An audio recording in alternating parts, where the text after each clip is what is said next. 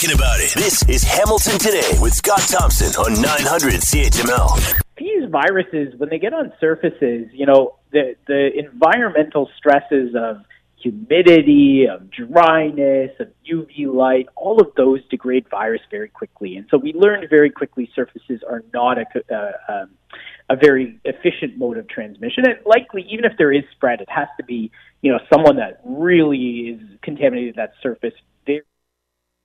All right, that's Dr. Zane Chagala speaking with us earlier on today from McMaster and St. Joseph's Healthcare, talking about, in case you may or may not have heard, officials in China are claiming that the cause of Omicron in Beijing, which is where the Olympics are in a few weeks, that this Omicron variant came into Beijing from an envelope that was mailed from Canada.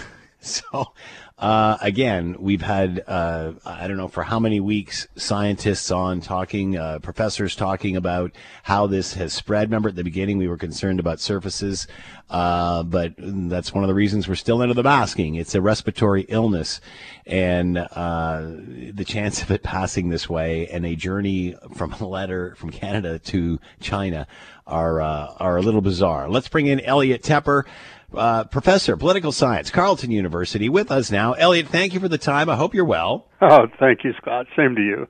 So my question to you on this, because again, we've talked to many medical officials and such, and this just isn't the way the virus is spread. My question to you is, why would China be caught saying something that is so unscientific? Why would they be caught saying something that seems very uneducated?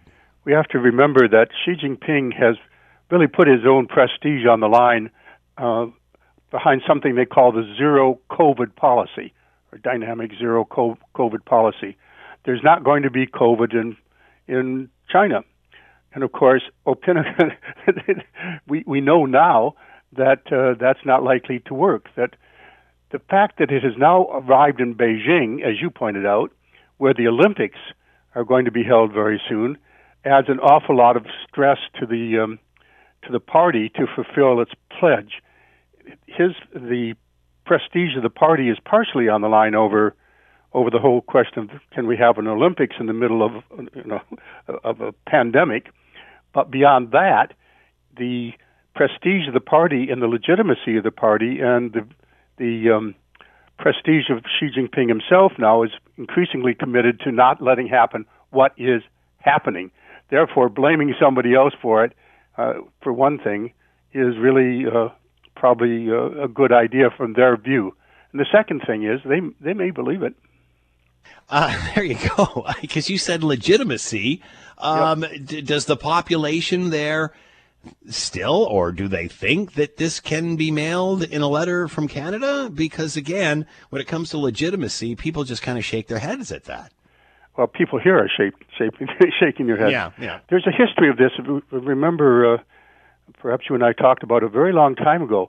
At the very start of the whole idea of the COVID pandemic, that is in March 2020, the blame was immediately placed not on anything happening inside China, but soldiers from Fort Detrick in America had imported it. So there's a pattern here of deflecting from any local blame, any local sources of what's going on there. Beyond that, there's been since then a steady drumbeat of saying, well, we know that this can be brought in from outside on frozen food. So they've got a whole policy of looking at frozen food. You can just call it a human rather than other kinds of motives, saying we don't want to be blamed for it. But in this case, Xi Jinping, and this is something you and I have talked about, has coming up what is extremely important for him, be well beyond the Olympics, which is his coronation for a third term, an unprecedented third term, basically being permitted at the 20th Party Congress to be leader for life. Nothing is allowed to come between him and that goal, including Omicron. So where do you see the Olympics in a couple of weeks if they start to have an issue? Because you can't keep this secret. I mean, you can't, if you're locking people down, everyone's aware of it. There was stories earlier in the week of certain cities that were being locked down just to try to contain this in China, that people were being literally held up in office towers and pillows and blankets being brought in until the whole tower could be cleared. I mean, if this breaks out during the Olympics, it'll be pretty hard to keep it a secret, won't it? It'll be pretty hard to stop the spread. Yeah. Apparently, tickets are no longer to be sold to the public. Elaborate procedures have been made to create a bubble around the Olympics. The piercing of Beijing by the Omicron virus is perhaps the piercing of that bubble, and that's raising, I think, the tension around this to the level we see it now.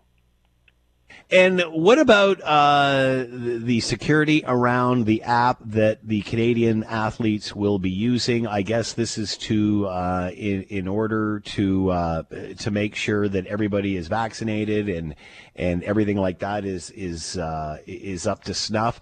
But many are considering that, or many are concerned about the security of this. Is that any reason to raise red flags? Well, yes. Anything having to do with technology involving, in Canada, we talk about Huawei and 5G. Anything having to do with the fact that Chinese security and intelligence has access to basically anything that happens around them, or around the world for that matter, with Huawei, which is why our partners in the Five Eyes have banned it, raises immediate suspicion and concern. Again, it may be considered just innocent, and we want to keep track of people, but the fact that this is a security and surveillance state with an authoritarian one-party leadership, with Xi Jinping in charge of that, showing increasing signs of authoritarianism rather than decreasing, yes, that automatically raises concern. Would you be concerned if you were an athlete downloading this app on your phone? Our athletes, according to the same report in the press, have been told, don't bring your own personal things, your own personal electronics, because, well, just don't do it. So in advance, people are being told you should be wary of electronic devices when you're in China, or in this case, wearing Chinese technology. I don't think they have a choice in terms of the athletes taking part must use this app. It has all the vital information, like where is your meet and when. Yeah. So there's no choice, but it does raise a red flag. Yes. Elliot Tepper with us, political science prof, Carleton University, talking about Beijing and getting ready for the Olympics, and blaming Canada in a letter from here for the reason that there is an outbreak of Omicron in Beijing. Elliot, as always, thank you so much for the time. Be well. Thank you, Scott. Thanks for listening to the Hamilton Today podcast. You can listen to the show live weekday afternoons from 3 to 6 on 900 CHML and online at 900CHML.com. Hi, it's Shauna, and I might be a bad parent because my kids think French fries are vegetables. Hey, it's Ryan, and I might be a bad parent because I went out for wings when my wife was in the hospital after giving birth. Johnny here. I might be a bad parent because in my house, the tooth fairy gives pocket change. But we're not alone. Len emailed us and said his 6-year-old daughter's Tarzan moment going from love seat to lazy boy by curtains made him more proud than any dance recital. And Andy left his 2-year-old at the rink. All right, guys, I'm sure we're not alone. Like Andy's kid. For stories and confessions like this, make sure you check out our podcast. It's called Bad Parents, and it's available wherever you get your podcasts. I left a glove at the rink.